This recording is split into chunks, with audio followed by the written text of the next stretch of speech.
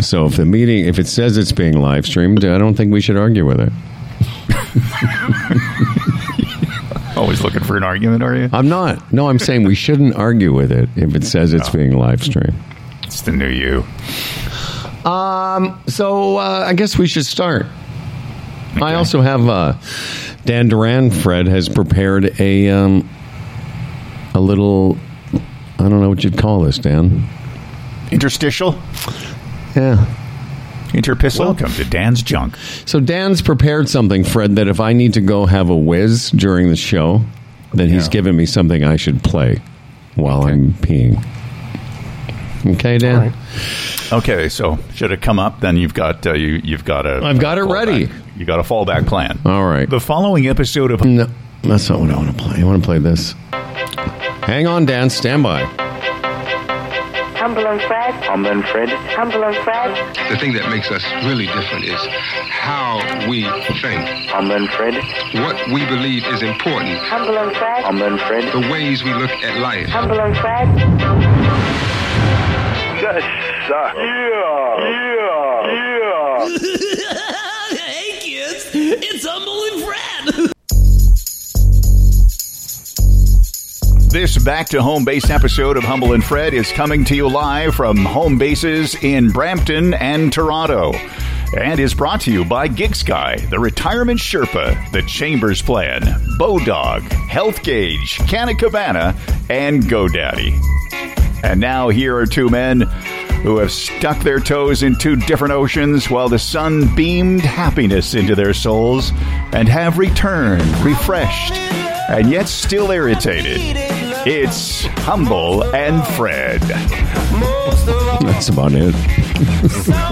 That's right. Still irritated over, stuff. Although, what?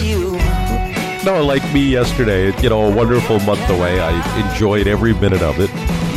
But there I find myself yesterday about 5 o'clock lined up at the Ambassador Bridge wondering why my line is moving slower than everyone else's. Well, because they know you were in it. And it really started to aggravate me. Because I said to my wife at one point, that line, 3 cars have gone through. Well, the one in front of us is still there. Yeah. And, of course, she comes back with, nothing you can do about it. Yeah. Why do you care? Just relax. No big deal. What's it going to be, another 10 minutes? I said, yeah, but it doesn't make sense. Looking frightened. Yeah. Looking away. Trying not to. Just waiting for the next outburst. Just bracing for it. Oh. I thought Dahl was going to say, what, was a month away not long enough, Fred, to maybe just take a bit of the edge off? Yeah, although it was odd. Like, why can one person process people so much quicker than the next? No. Don't they have a plan? Don't they have a standard? Dan, isn't our other friend Lummy? What's his theory? Is his the one whose theory is all people are stupid, or is that mine? Yeah. This could be one. Could be one of them. Is that yours? Are you all people are stupid? No, that was Geets. Geets, all people are stupid. Yeah. All right. Why did that happen, Geets? Because people are stupid. Because people are stupid.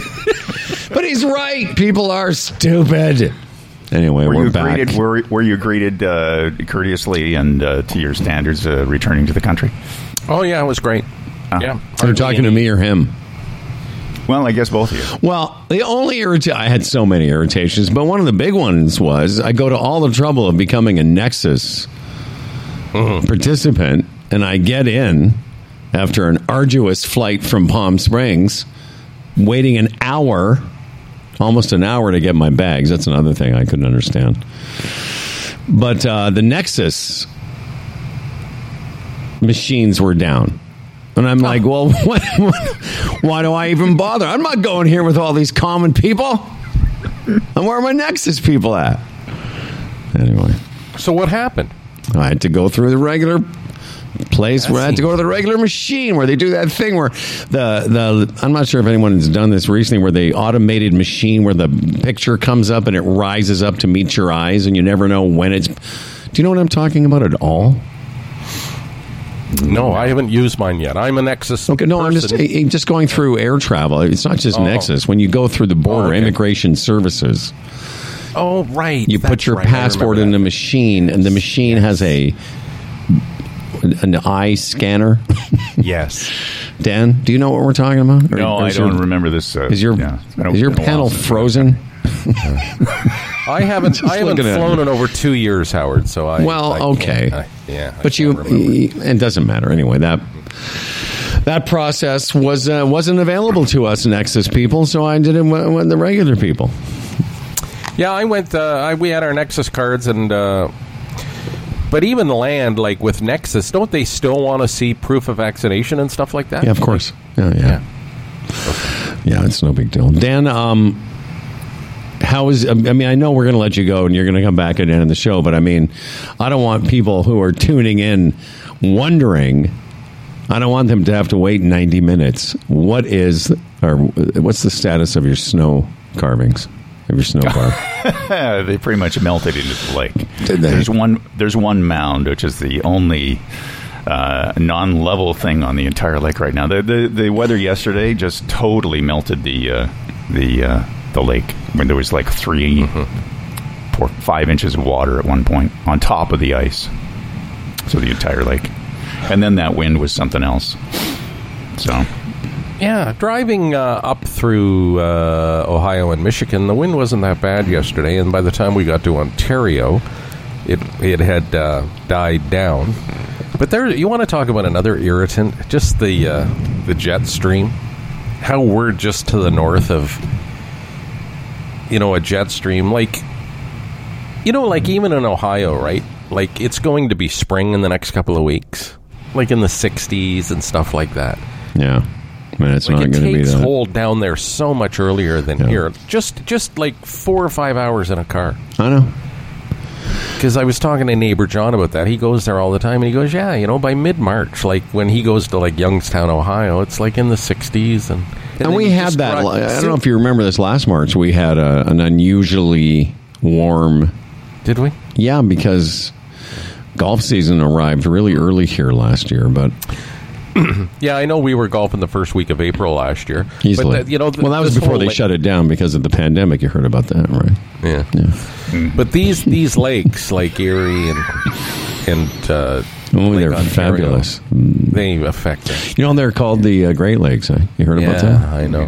Yeah. They're irritating. Okay. Is it your phrase, the wind can ruin a day? Is that you? Oh, yeah. Okay. Wind can wreck a nice day. Wind can wreck a nice day. So Friday in the Coachella Valley, where I've lived for the last month, surrounded by mountains. It was for I think the second or third time since I was there was a wind warning in effect. And the wind on Friday in Palm Springs was very similar to the wind here yesterday afternoon, which was spooky. You weren't. What time did you get back in the city? You said 9:00.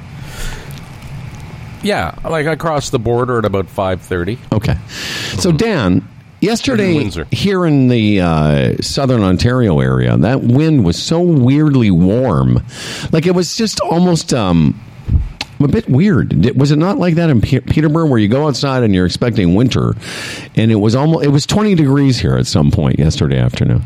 Oh, it was weird because the overnight last night, the night before last, the temperature increased, denotes an unusual temperature trend, and by the morning in Toronto it was like 7 degrees. After it had been cold the previous day, got up to 16 in Toronto yesterday, and then the temperature started to fall later on. The winds kind of died down around 5 o'clock or so. Of course, they started to drop. Humble and Fred were returning. No, I mean it wasn't. But I guess the point I'm trying to make, if I'm even trying to make a point, which is it wasn't that it was so windy; it was that it was so warm and windy.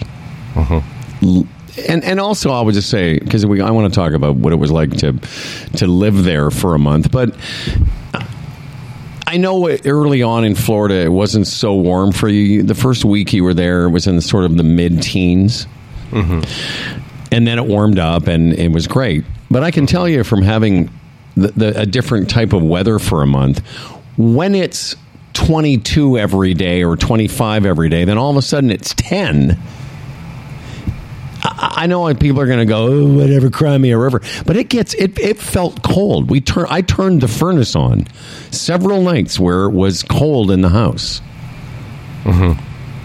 because it's 10 or 12 degrees overnight.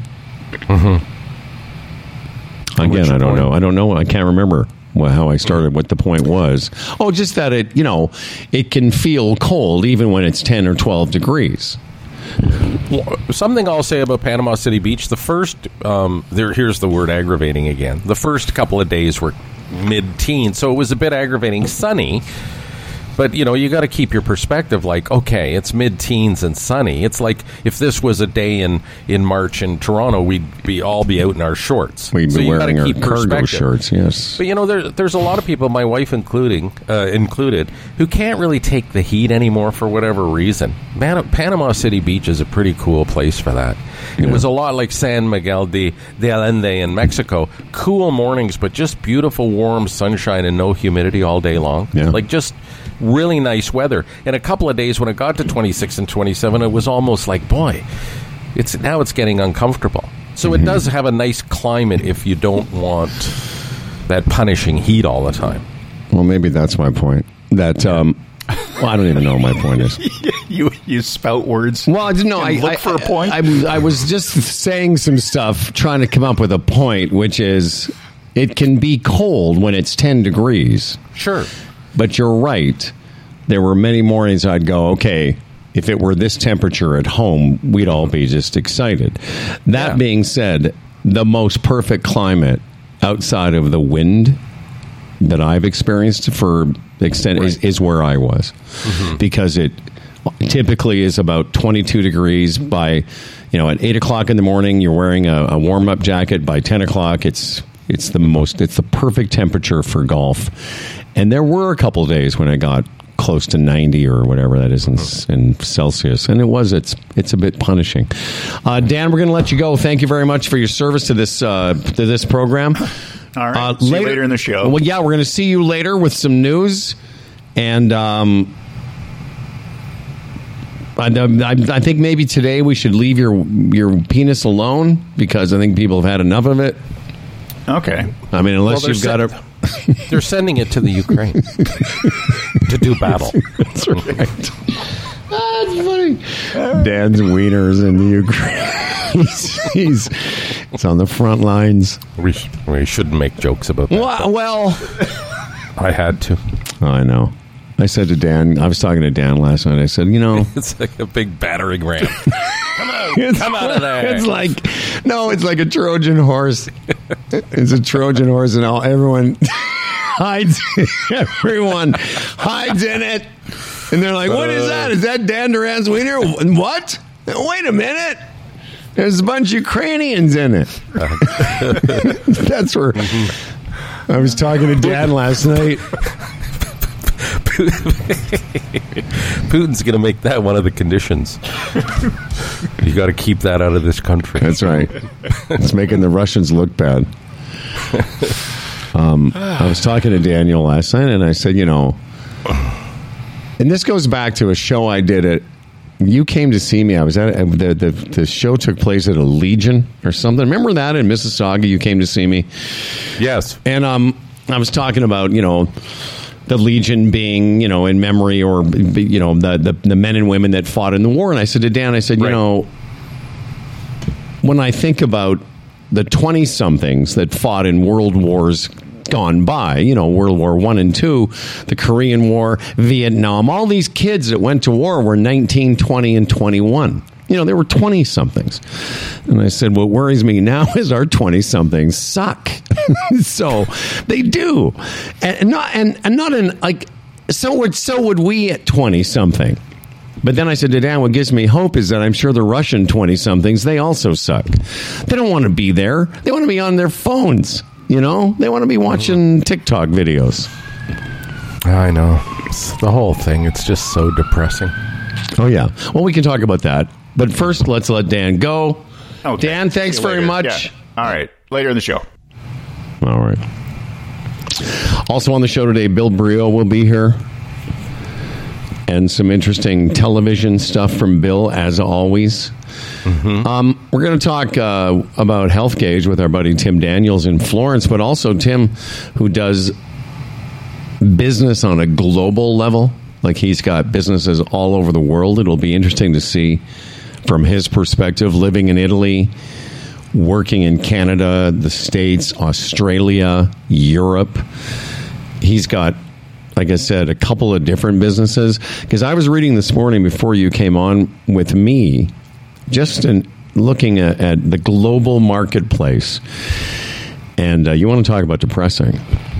You know, it's not good for a lot of reasons, obviously not the least of which the people of the Ukraine, but for the rest of the globe, it's not good for, you know, everything from finances to the price of gas and wheat, which is about to go through the roof. It just shows us, well, gas, like I couldn't believe it, driving along the 401. Oh, yeah. 183, 184. What did you pay? What did you pay in Florida? Because I'll tell you my last fill up in Palm Springs, I'll tell you the number. It was crazy. The high $3, like $3.80, $3.90. Oh, yeah? $3.79. Yeah. I paid I think I paid $4.50, $4.70 premium. That was for the lowest grade. At the place I filled up before I think it was a Circle K, and premium was $5 a gallon. I know it's a concern. So at $1, say 85, that's over $7 a gallon here in Canada, I would imagine. I can't do by the math. 4 roughly. It's like you talk. That's punishing on so many levels. Oh yeah. And, you know, I'm still, and I keep saying, like, I haven't heard the Prime Minister address that yet. I'd like to hear him. I know through COVID it cost the government a lot of money, and CERB and all those other programs, but maybe relax the gas taxes, which are so over the top ridiculous in this country. Maybe that's a start. Because Howard, there's people. It's $30 and $40 more a fill-up. And I know a car is a luxury, but it's also a necessity for many. Yeah, it's not a luxury unless it's a luxury car. If you have to get somewhere for your job and your life, it's not a luxury. Is that true? The math is $7 a gallon here? Well, what? There's like 4 liters to a gallon. Multiply 4 times 185, so that's 710. Yeah. Yeah. I mean, that's roughly. I mean, it's in the 7, yeah. Jesus. So that's, you know, I just feel bad because here we are. We're at a point in life where I don't have to drive a lot, and it's just the two of us. Just the two of us. By the way, when he says just the two of us, he means him and Delise. He doesn't mean him and me. Nah, I just, you know, because my daughter's in her 30s and your kids are young and trying to build a life, and it's just, it is different than when we were that age. Well, because we didn't have... The ratios are just all out of whack now. I mean, they are. I mean, we could have a discussion about how things aren't different, but they are different in that, you know, I wanted to have this as part of a larger discussion about the last couple of years, because this now is maybe not the exact day, but we're around the 2-year mark since you and I have ever done a show in the same proximity. Pandemic has been 2 years now of our lives. And I know it's not my joke, but a lot of people think, you know, it feels like it's been 10 years. Because on the heels of Trump, we had the pandemic. On the heels of the pandemic, we've had more pandemic. And then, you know, now we've had this... I don't even know. Is it a war? Is it an incursion? Are we at war? Do you feel like we're at war with Russia again now? I don't know. Anyway, it's a lot of fatigue is my point. Just shows how precarious everything is. Yes. How vulnerable we all are. I mean, when they talk, I don't know when are we going to get into this? Like, you know, that right at the no-fly zone where, you know, people are demanding the no-fly zone of the Ukrainians and other people in the surrounding areas. But that happens, and we're talking full tilt, brother. Yeah, well, I know. And I'm selfish. I'm sorry. I'm thinking of 2 little kids in Georgetown right now. I don't want a world war. And I hate what's going on in Ukraine, but I don't want a world war. I'm sorry. Because where's that going to lead? One thing leads to another. Well, I know, and that's how I started this, by saying that the gas, the price of wheat, all of this. And I'm again, I'd written this down that I think what we are all feeling is a fatigue of caring or having to have opinions. Yes. And, you know, I know we joke about how we get aggravated. You do, I do. But to be honest with you, I'm getting tired of having to have an opinion about everything. Because, Yeah. Do you know what I mean? Maybe that's not the. It's just that on the heels of Trump, the pandemic, and now this, it's like, am I supposed to? What else am I supposed to care about? Like when do we get a? Because it's almost like we haven't had a break now, a worldwide break in a while, and I think what's going to happen. Oh, and then of course the convoy, but I think people are there's a fatigue. And the problem with being fatigued is it leads to people going, oh, okay, fine, just give them what they want. I just don't want to have a world war. What's bothered me through this is the evil that is around us. Oh, yeah. That's bubbled to the surface.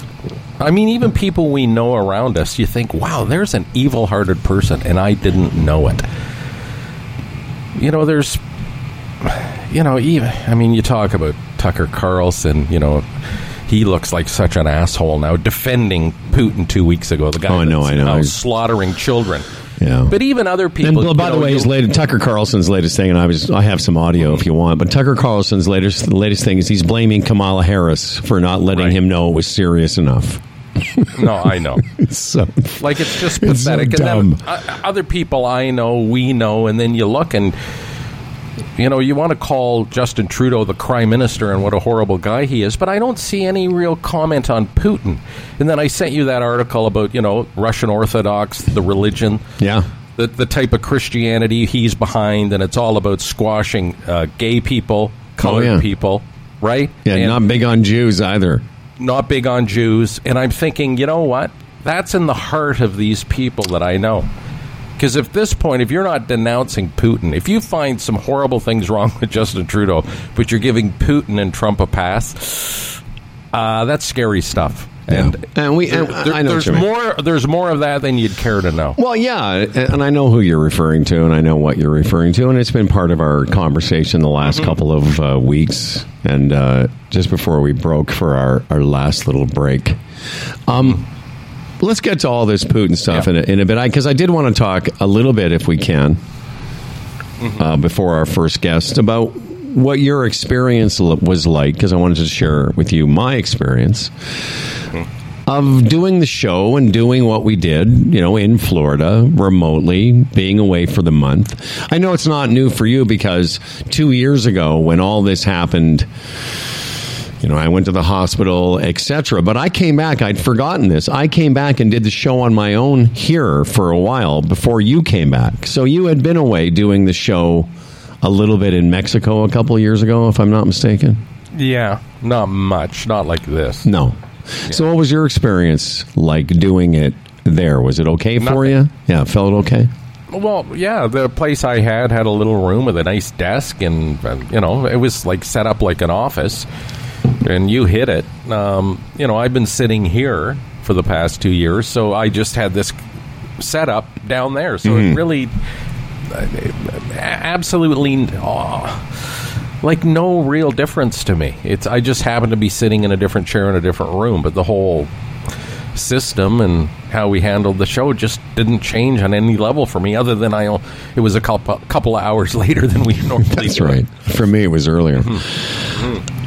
I tell you, because it was my first time doing it. Obviously, I've done remote shows and such over the years, but it was my first time doing it in that situation. And I'll tell you a couple things. I want to do it again. I really enjoyed it. I found the show part fine. No difference. I had basically my same setup there. I didn't have a second monitor, but that was more because of not being able to get it to work with my computer. But I found the biggest difference for me was the business part. Like, normally after the show, I spend some part of my day, dealing with some clients or prospecting clients or whatever. And I found, and the only reason I bring this up is because it was fine being on the radio or doing the podcast show with you. But then when it was over, I was kind of like, okay, am I on vacation now? Like, the work part on the air was different than my work part off the air, because once the show was over, I'm like, okay, well, I guess I should just go golfing. I found that part a bit odd. Like, I found it hard to keep my head thinking about client prospecting when it was 22 degrees and I could wear shorts and go for a swim. You know what I mean? But that was really the only thing I noticed, that my head wasn't in the business part, maybe the same degree it will be today, being back in the city. Yeah. But as you know, when you run a business, you're never really on holidays. Because even those weeks we weren't working, there's day-to-day. There's day-to-day stuff. Same with me that I have to look at and respond to, and it is. It's a different vibe, but that changes with time. The more you do it, the more you adjust. Yeah, and I started by saying I would definitely do it again. And I can tell you, I feel so grateful to have had that place. I mentioned the gentleman, Jason, and I think about what it cost me. It's not cheap to do what we did. It's not where you guys were, and living in America for the month isn't cheap. But having someone give you their place, and I just love the area. I don't know. To be honest with you, I don't know if I can afford to rent a place there. There are cheaper places to spend a month away in the winter than Palm Springs, California. Well, plus you don't need a whole house. No. You know what I mean? Yeah. That was a whole house with a pool and everything. I mean, if you... And what did you have? You had a condo? No, we had this house like a block and a half off the beach, the great part of the beach, the sort of... nature part of the beach. All the big high-rise condos were a couple of miles away or whatever. No, it was fantastic. A little grocery store at the end of the street, and it was a house just a couple of years old, and it had 3 bedrooms and a nice little patio out the side and a barbecue, and it was great for walking and moments from the beach, and it was just... And you shared it with Delisa's brother and his wife? Yes. Mm-hmm. What's that like, living with people for a month? It was great. Because Clyde and I golfed a lot, about 8 times over the couple of weeks, and I walked a lot, and Delise walked, with me a lot. And they went off and did their thing, and it was good. And we made meals together, which was fun, and went out. And how do you decide, who okay, are we going to cook tonight, and who's going to buy the food, and who bought the food last time? And no, well, here's what you do. Every time you buy something for the group, you sign the receipt and put it in a drawer. And at the end of the week, you just add it up and see how it comes out. Very simple. Very nice. And the key part, too, is I like to walk a lot. I like to be on the beach more than Delise and walk. When she had somebody to hang out with, that was pretty good, too, because, there's lots of stores in Florida that they like to walk through, and I don't. Yeah. I don't.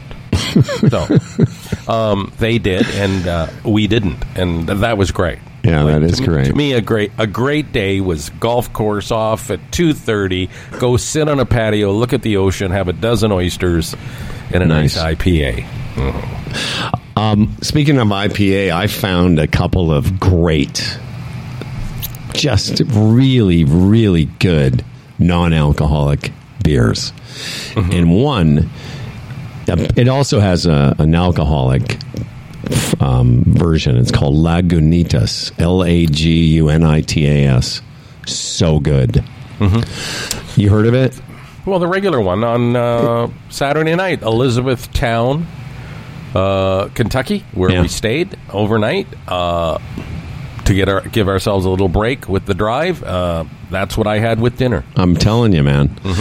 Well, I don't know what the alcoholic version tastes like because I don't imbibe on the alcohol, Fred. But I will say this: that non-alcoholic version of that beer, there were a couple others that I had over the course of the month, but that was one of the best I've ever had. Like, and I was going to say to you, I know I've said it before, but I could give you that beer. There's no way you would know. It doesn't have any of that weird non-alcoholic beer sweetness and whatever. There's no way you could tell that was non-alcoholic. It was so good. Mm-hmm. Well, the oysters I had, too, in that area were the best I have ever had. Seriously. Oh, just, Howard, so flavorful. You know, there's a place we visited one day called Apalachicola or something, and that's supposed to be the best place in the world for oysters. Of course, that's what they claim. Anyway, I went there one day and I ordered the oysters, and they were just outstanding. And then while I'm there, I was Googling about these oysters and found out that they had closed the beds 3 or 4 years ago, and they had been farming them because... You know, it's just a fascinating story. Atlanta uses that Apalachicola River or whatever for their water supply. And it made the water in the river go down, which allowed more salt to get into the beds, which affected the life of the oysters. It was a fascinating story. So they're trying to bring the beds back, but they've been farming them. And the odd time, they allow certain beds to open. Anyway, long and the short of it, oh my God, the oysters were good. And then I had them up in the Panhandle, closer to Panama City, and then over in Destin. Same thing. They all sort of get them from the same area. And I can't even explain it, but... Is it because there's a certain saltiness to them? Is there? Yeah. And what do they cost for 12 oysters? You're talking 17, 18 US for a dozen now. Wow. It's not bad. And that's a whole other thing. You know, that buddy of ours, J-Mac, who lives in California or something, is taking issue with some of the comments we were making about the prices. I'm telling you, Florida's expensive. Groceries? I'm sorry. I came home and I was in a Sobeys last night and I did a quick comparison. We've got, you know, we're doing all right up here when it comes to groceries. It was I couldn't give you any comparables. I'll just tell you, I didn't eat out as much maybe as you did. Mm-hmm. Although we went to a couple places locally that had just amazing Mexican food. Like, it's crazy there. I lived in California, but so long ago I'd forgotten just how good that cuisine is when you're in California. But I couldn't give you any comparables other than to tell you that I shopped a lot, and I went to all the different places, Trader Joe's, Ralph's, Stater Brothers, and, you know... Groceries were expensive. Apples, I told you I had 4 apples for $8. He called you a liar. No, I know. It's fine, but I mean, what I really noticed, my biggest expense versus where you were, because I was very lucky to have my accommodations taken care of, but, and this might be one of the reasons I wouldn't go back to this place. I'm not saying I wouldn't, but one of the considerations would be it's not cheap. Even the cheapest golf there, and I didn't go to any of the high-end places. I went to one high-end place, and that was it. The rest of it was, I went on this app, this site called Golf Now. There's a couple different ones, but it was just, and I would book myself into the moderately priced places, but the low end of what I paid for golf was still $80 US. And the average was around $110 US. And believe me, that's half the price of the sort of the famous places around there. Anyway, and I golfed 8 or 10 times, so that math adds up pretty quickly. And not that I don't love, playing, as you know. It's just that every time you spend $100 US, it's $140. And I think to myself, is this a $140 golf course? Anyway. But yeah, very interesting doing the show there. I mean, for me, as soon as the show was over, it was, we would work out, we'd go shopping, we had a pool, we would go and sightsee, and I made a lot of dinners there. My perfect day was that, we had dinner, we made dinner together every night and watched some, we had a great television, and I was going to bed so early. I was going to bed so early, it was making me laugh. I'd be like, 9:15? What? I'm beat. I don't think I saw 10 o'clock most days. Right. Palm Springs there, which I've been a couple of times, and San Miguel de Allende. I pretty much determined I like being near the ocean, to be honest. I just like that option. even on a day where it's a bit cool, just put a jacket on and just walk up the beach. You sort of lose your mind, and I mean that in a good way. No, I know what you mean. You just and I really do like that option. And then there was a few days, I went to the Piggly Wiggly and I bought a couple of beach chairs and just parked my ass there and just look out at the ocean, and an hour and a half goes by and it's like I haven't really thought about anything in the past hour and a half, and I just like that space it puts me in. So going forward, I've really got to make that a consideration. See, it's funny you say that because I spent a couple days at the ocean. Yeah. We were in Santa Monica and Venice Beach. Mm-hmm. But as I was leaving on Saturday, driving to the airport, I said to myself, you know what, I love this. I love this area. Mm-hmm. Because when you're in that valley, you realize you're surrounded by mountains all around you. Yes. And they really are. I mean, when I moved from Moose Jaw to Vancouver, and I was around the ocean and mountains, and for the first time in my life, I remember that feeling of being lost in the scenery, and mm-hmm. and time can go by, and you're like, it's just puts you in a different spot. And mm-hmm. I thought to myself, do I need the ocean? Because I love the desert. Right. Similarly, I could just sit in the backyard and, it was sort of a joke. I would have a hot tub in the afternoon and one of my fake beers while Rachel was working, and I just sit there looking at the mountains and just get lost in it. Well, the mountains do that for me too. Like I love just sitting and looking in that area. Just looking it's fascinating. Yeah, it is. It really is.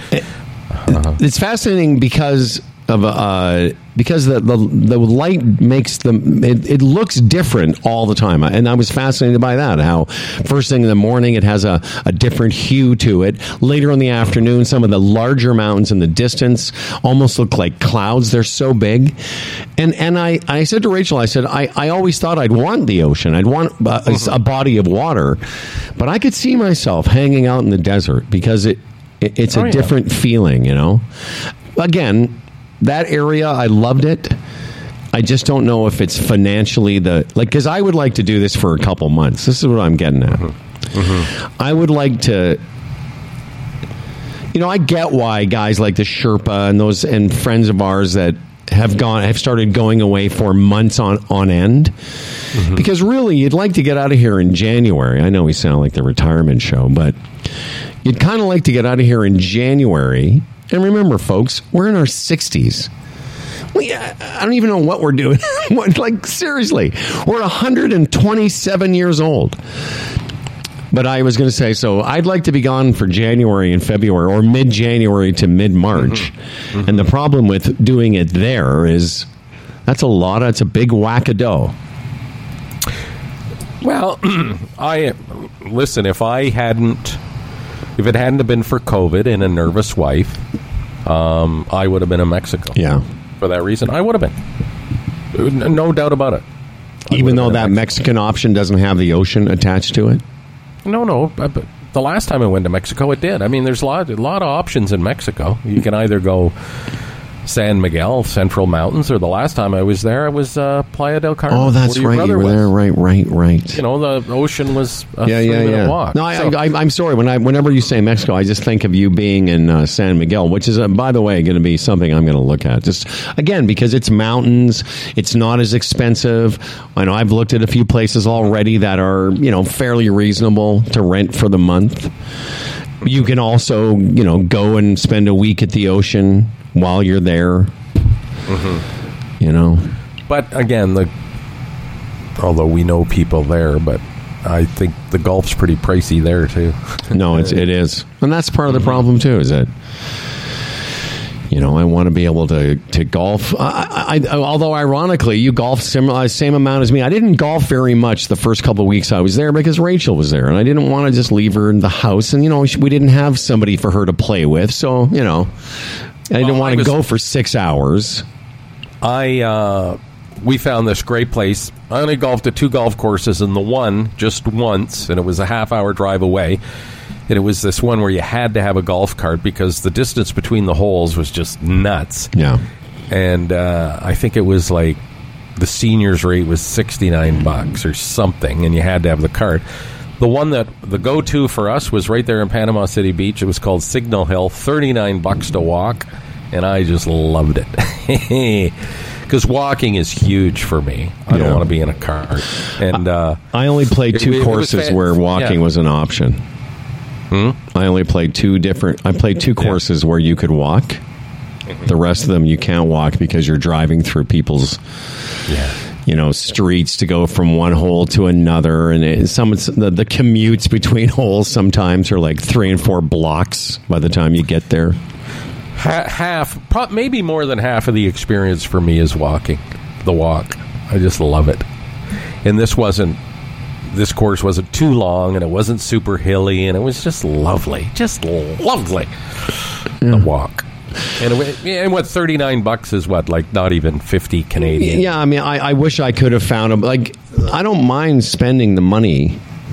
It's just, I keep thinking to myself, okay, is this really worth $175 Canadian? I did find 2 courses where you could walk. I didn't, but you could walk those 2 courses. The reason being that they were completely set outside of a community.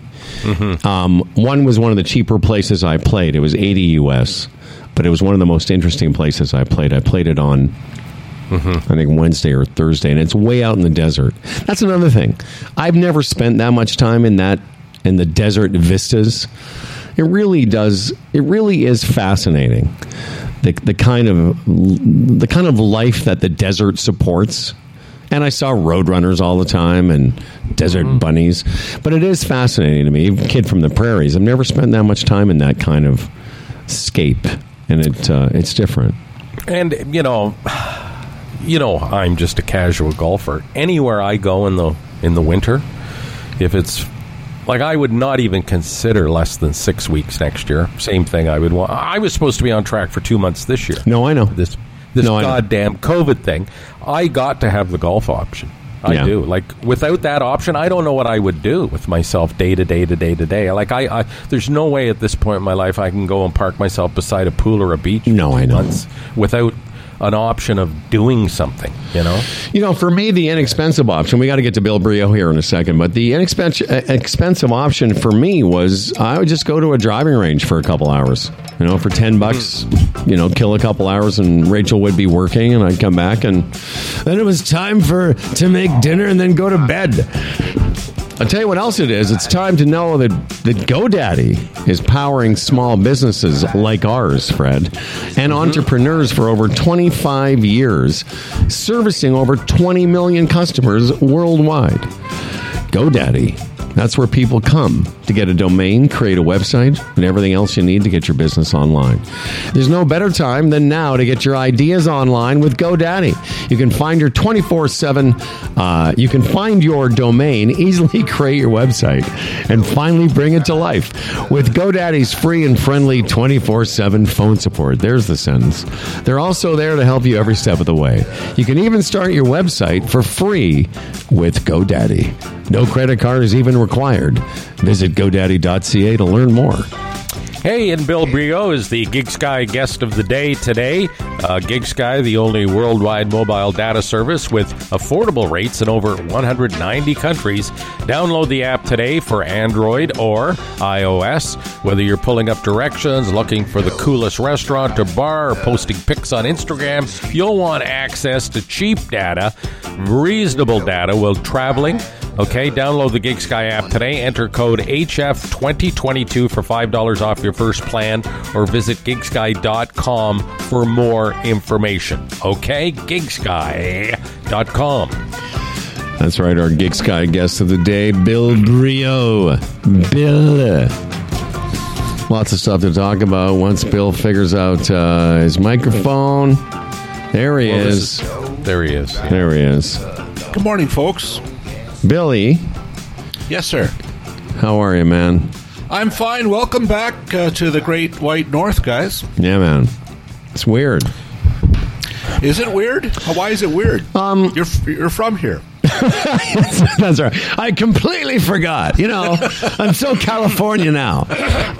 It was weird because I was just saying to Freddie, like, it's the first time, we've done this as a team. I mean, this is the longest I've been away from Toronto since I moved here in 1988. This is the longest holiday I've ever had. This is the longest, time away, other than the time we got fired, but I had a full-time job within a couple of months doing something else. But for me, at least, it was the longest, and I think it's also the beginning of this phase of our lives where we're going to continue to do the show as long as we can, but I think our winters will now include, if there is a winter, Bill, with the war and such. I think this will be away for a couple months each winter now. Maybe. Yeah, I'm hoping to travel to the southern part of Brampton. What's that, Freddie? What were you going to say? Talk about a war zone. No, I was going to say the weirdest part for me is when you can drive to warm weather. It's just, you can get you get in a plane and you fly to warm weather. Yeah. But I get up Saturday morning and by Sunday afternoon, I go from 26, 27 degrees to whatever it was yesterday, which was unseasonably warm here. But even when I'm in Kentucky on Saturday, it's 23 and 24 degrees, and it just, as I say at the beginning of the show, that whole jet stream, it's a bit aggravating that we're just on the wrong side of weather. That's right. The jet stream couldn't be another 10 or 12 hours north of us. Because we'll be, what it's like, into May we're going, when is it going to warm up? When is this thing going to turn?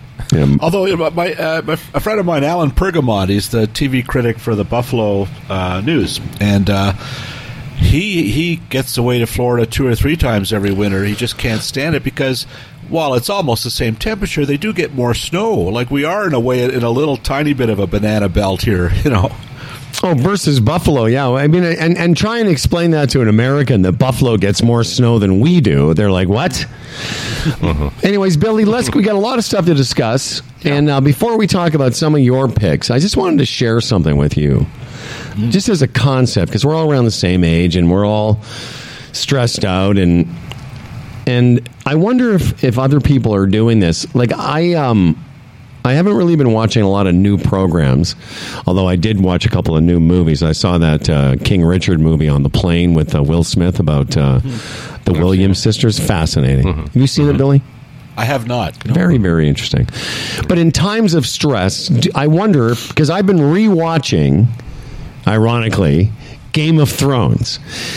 Because while there's real conflict in the world, I find the escapism of watching a pretend conflict quite comforting. Am I alone? Oh, not at all. Here's my dirty secret. We've been rewatching almost every episode of Frasier. And it's almost like it's the opposite. It's watching 2 completely self-involved narcissists. It's like the opposite of watching war coverage. Right. These guys, their big problem is they can't get into some exclusive club or whatever. But it is comfort food. There's something about it. It's a funny show. It does hold up. But there's something about hanging with familiar people on television that helps right now. What do you say there, Fred? And that show is just brilliant. Every so often when I just happen upon it, and it's like, I forgot how brilliant. Oh, yeah, how smart the writing is. Oh, just amazing. When I was away, my sister-in-law, Imelda, she's into the British shows. I watch, too. They're older shows. And again, more appreciation for what's going on with British TV. It was Happy Valley and Last Tango in Halifax. Tango in Halifax, I'm halfway through it. I know, Howard, you would love it. It's just that warm, British, neat show, Yeah. My partner, Sandra, here is so hooked on that show. She loves it. Which one? Halifax. Yeah. Last Tango. Yeah. Is it about actually Halifax, or is that... no, in England. Oh, in okay. Mm-hmm. But it's this older couple that get married. Anyway, I won't get into that, but I know you'd like it. It's just so British and neat. I guess my point is that watching Game of Thrones, I sort of happened into it. I can't remember if it was Rachel that was watching it or but now I'm watching every episode again. Yeah. Mm-hmm. And I wonder if people are being pulled into shows, Frasier, or in your case, a new British show, for comfort. because and we can we'll skip over the Lakers for a second and get right to the coverage.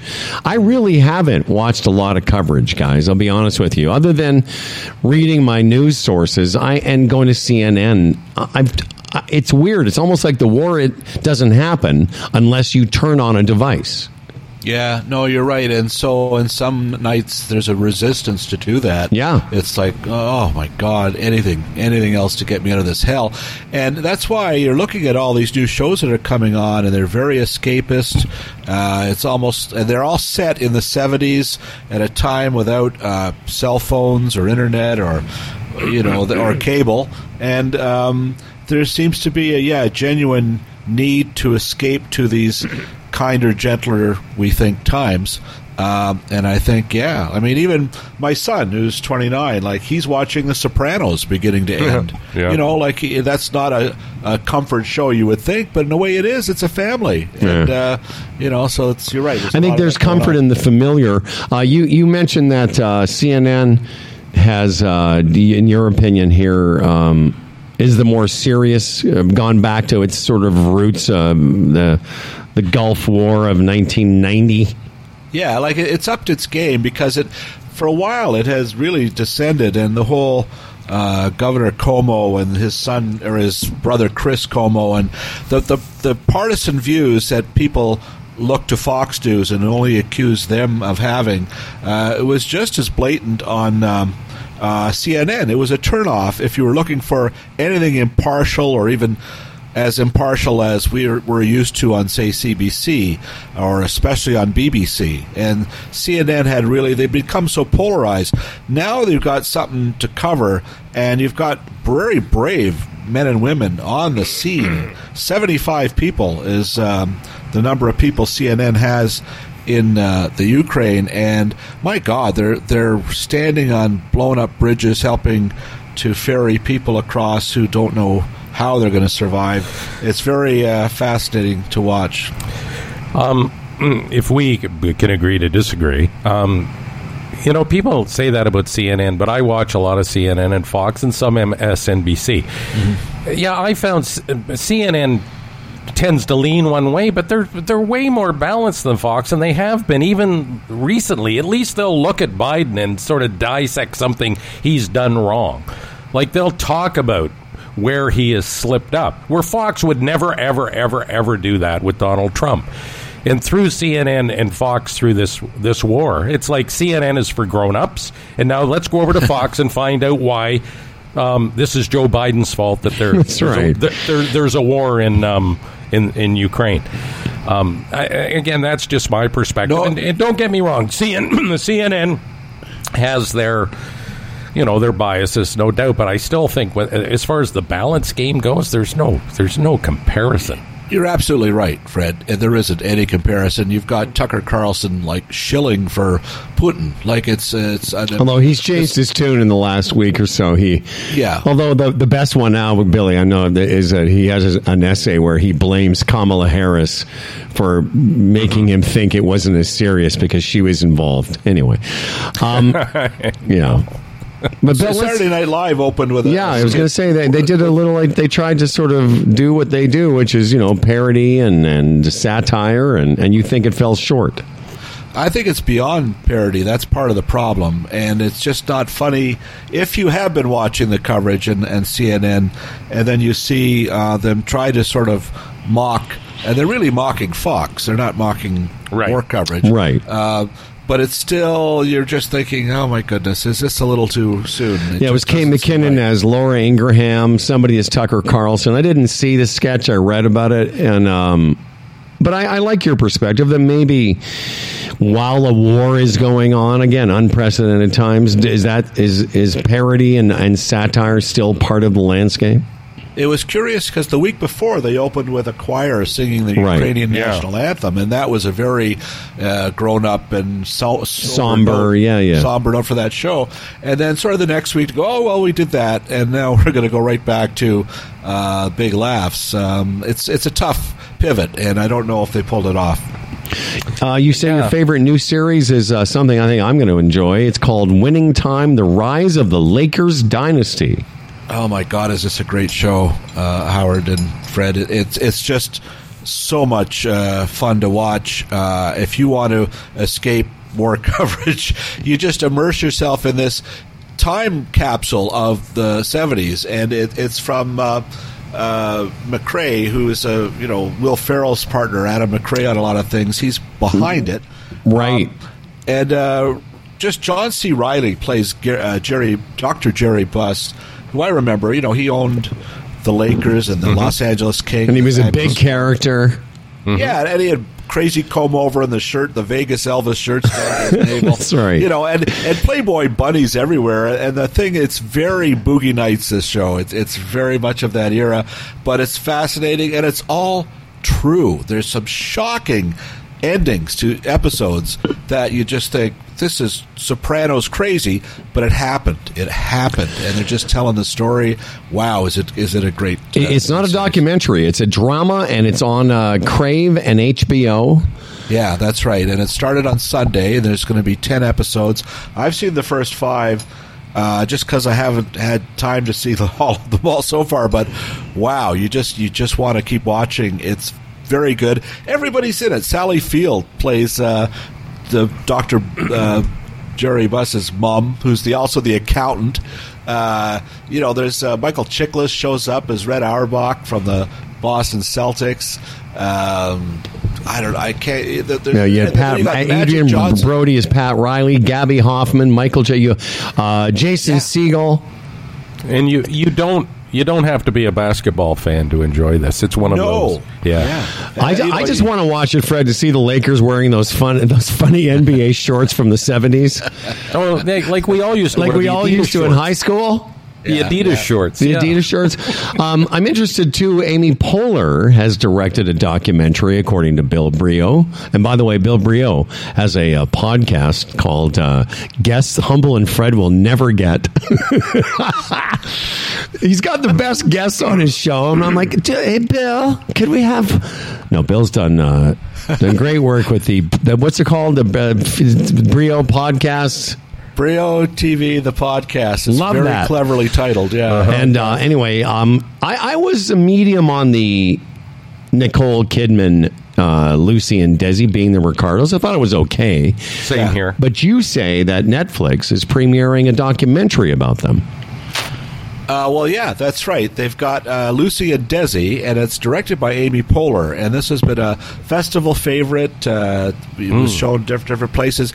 But she's just done a great job in assembling, and it's familiar territory. And in the last year, there's never been so much Lucy-Desi stuff. TCM was doing a podcast about the series. You could listen to Lucy herself doing a podcast lately from an old radio show in the 60s. And so, then being the Ricardos with Aaron Sorkin, so 70 years later, we're just immersed in I Love Lucy. But it is a very unique love story between these two people, and they had a marriage of 20 years. 9.5 of it, they hardly saw each other. He was in the army and playing in the clubs. But then they did I Love Lucy to try to save their marriage. And it's just a fascinating story about how it created this amazing show, but it did tear them apart. Mm-hmm. And but then there was this lingering love story afterwards. They actually are maybe one of the greatest examples for ex-couples ever. They really had a wonderful relationship after their horrible marriage. So it's an interesting documentary. I won't use horrible marriage, but Howard and his ex-wife Randy also have that type of relationship, which I always refer to. It's the model of a breakup. It is. Yeah. It's an inspiration to all of us. So, yes, that's what I feel. I feel like my ex-wife and I are an inspiration. Thank you, Howard, for that. Well, you're welcome, Bill. You're welcome. So I guess it will come full circle back to the sort of the end is the beginning, which is all this television is escapism for the, and I guess it's always been that way to a degree, the escapism for not wanting to check in with the reality. And I was saying to Fred earlier in the show, and I guess this is kind of the point I was making, that our reality has been nothing but stressful for the last 24 months. Going back to Trump even further, but we have lived now through, I was going to say, I thought the pandemic was going to be the biggest story of my lifetime. No, I know. And then wham, this comes along. I think of my kids, they're like 29 and 31, and you wonder why young people have so much anxiety. Yeah. I don't remember going through this kind of, sitting thinking, will there be air, except for listening to Bill Cosby's album, or anything else. It just seems very apocalyptic, and so it's tough for sure. Bill, we were saying that earlier in the show. It's the kids. It's they're talking about that no-fly zone in Ukraine, but if that triggers World War III, I'm sorry, I got to worry about people in Georgetown. I'm sorry, but that's what I have to worry about now. And guys, have you thought about gonorrhea brain fucking Putin? What if he did hit that button? What would those moments be like if there was a nuclear bomb in the air? Like, you talk about coverage, what would television be like? What would radio, emergency messages on our phone like? Well, that could happen. As long as it doesn't interrupt Game of Thrones season 4 episode. Right. I know, man. Forget the pandemic. I remember, because Bill made me think of this, because my kids now are 27 and 24. And I remember the 27-year-old... So she would have been 4 in 2001. And I remember thinking, what am I going to tell my kids or her about this day, this 9/11, this unprecedented day in history? And now 9/11 seems like some quaint little incident that happened so long ago, because, as you just said, Fred, we're on the verge of something that's not happened since the 1940s, which is the world being at war with a country. Right. I'm thinking back to when my daughter Katie was 4, and I was a big Beatles fan. I am and would listen to the music, and so there had a Beatles convention at the Skyline Hotel on Highway 27, and I took her to this thing, and they had people selling old album covers. And then you could hear the Beatles from Hard Day's Night playing at that hotel, had a theater downstairs. And I said, come on, let's go see the Beatles. And she's so excited. And we get down there, and there's this scratchy old print of this black and white movie playing on a screen. She sat there very quietly. And then after it was all over, she turned and looked at me and said, Dad, are the Beatles dead? And it was heartbreaking to break this to her. And I just think, my God, this is what everybody's asking now about everything. Yeah, and exactly. It's sobering for sure. But you talk about anxiety with kids. Everything's so out of whack. We were, again, earlier in the show, the price of gas now is out of whack to what kids make. The ratio of it to what we made when we were in our 30s. The price of homes, to go down the line. A lot of this looks hopeless to these kids. No, I know. And Bill, you bring up a good point. You wonder why there's anxiety and stress and mental health issues. And as you said, Fred, we're at the end of our race. I mean, this is affecting savings, etc. But imagine our mutual children's age, and they're wondering, are they even going to get to our age? Willie, we got to go, but listen, man, all the best to you. Yeah, thanks for cheering me up, guys. TV feeds his family, so should you. Bill Brio, the podcast, the eponymously named, available wherever podcasts are released. And you do a new one when? Next Monday, usually every Monday morning. And there's a lady from When Calls the Heart up there now, Andrea Brooks. No, listen, you're a good man, Billy. Thanks, my friend. Hey, don't tell me what happens on Game of Thrones, because I'm totally into it. Okay. They fade to black at the end. That's right. And Journey plays. That would be perfect for me, because I don't know what happened the first time around. Well, I'll tell you. I was saying to Rachel, what's fascinating about watching it now is how young these actors were at the time. The Arya Starks and etc. I mean, I am seeing things I didn't notice the first time around, and it's so well done. And whatever. Maybe again we all need a little escape. Thanks, Bill. All right, guys. Thanks. Thanks, Bill. Before we get to our friend Tim Daniels talking about life in Florence, Italy, and the wonder that is the health gauge, why don't you tell us a little story, Frederick? About the retirement Sherpa, Yeah. Tim Niblett. You know, I was golfing the other day in Panama City Beach, Florida, and I was wearing my Sherpa golf shirt. And I took a snapshot and I sent it to Timmy, and he responded in his warm, fuzzy way that he does. And I thought, I miss the man. I'll be glad when I can see him again. You might want to see Tim Niblett. I'll tell you, if you're building a portfolio, starting from scratch, or you have one that you want somebody to have a second look at, he's your guy, Tim Niblett, both sides of the border. He's licensed both ways. He's on top of it, brothers and sisters. Tim Niblett, the retirement Sherpa. Tim, a portfolio manager. Raymond James, a member of the Canadian Investors Protection Fund. RetirementSherpa.ca. Well, I miss Timmy too, but you know what else I missed? I missed the wonder that is Canna Cabana. Yeah, sure, weed's legal in California. It doesn't mean that their dispensaries have figured it out like Canna Cabana has. If you want your cannabis at the lowest prices, and why wouldn't you? And think about it. Canna Cabana makes it easy with over 100 locations across Canada. In fact, I think we're up to 110. And Canna Cabana Club members enjoy unbeatable selection of cannabis, Fred. I don't know what you did for your cannabis in Florida. I guess it's illegal still there, huh? Yeah, it is. But here in Canada, we get our cannabis at Canna Cabana and their accessories at new lowest prices. They're there every day. 70% off happens all the time at Canna Cabana. Canna Cabana Club members can save that on accessories every day. And, of course, the highest THC for less. If you want the highest THC for the lowest prices, Canna Cabana is where you'll find it. Unbeatable prices on the largest selection of high THC flower, vape, and concentrates. Canna Cabana. That's where you do it. Yeah, it's interesting. The industry in Palm Springs in California, in Los Angeles, where I was. It's weird.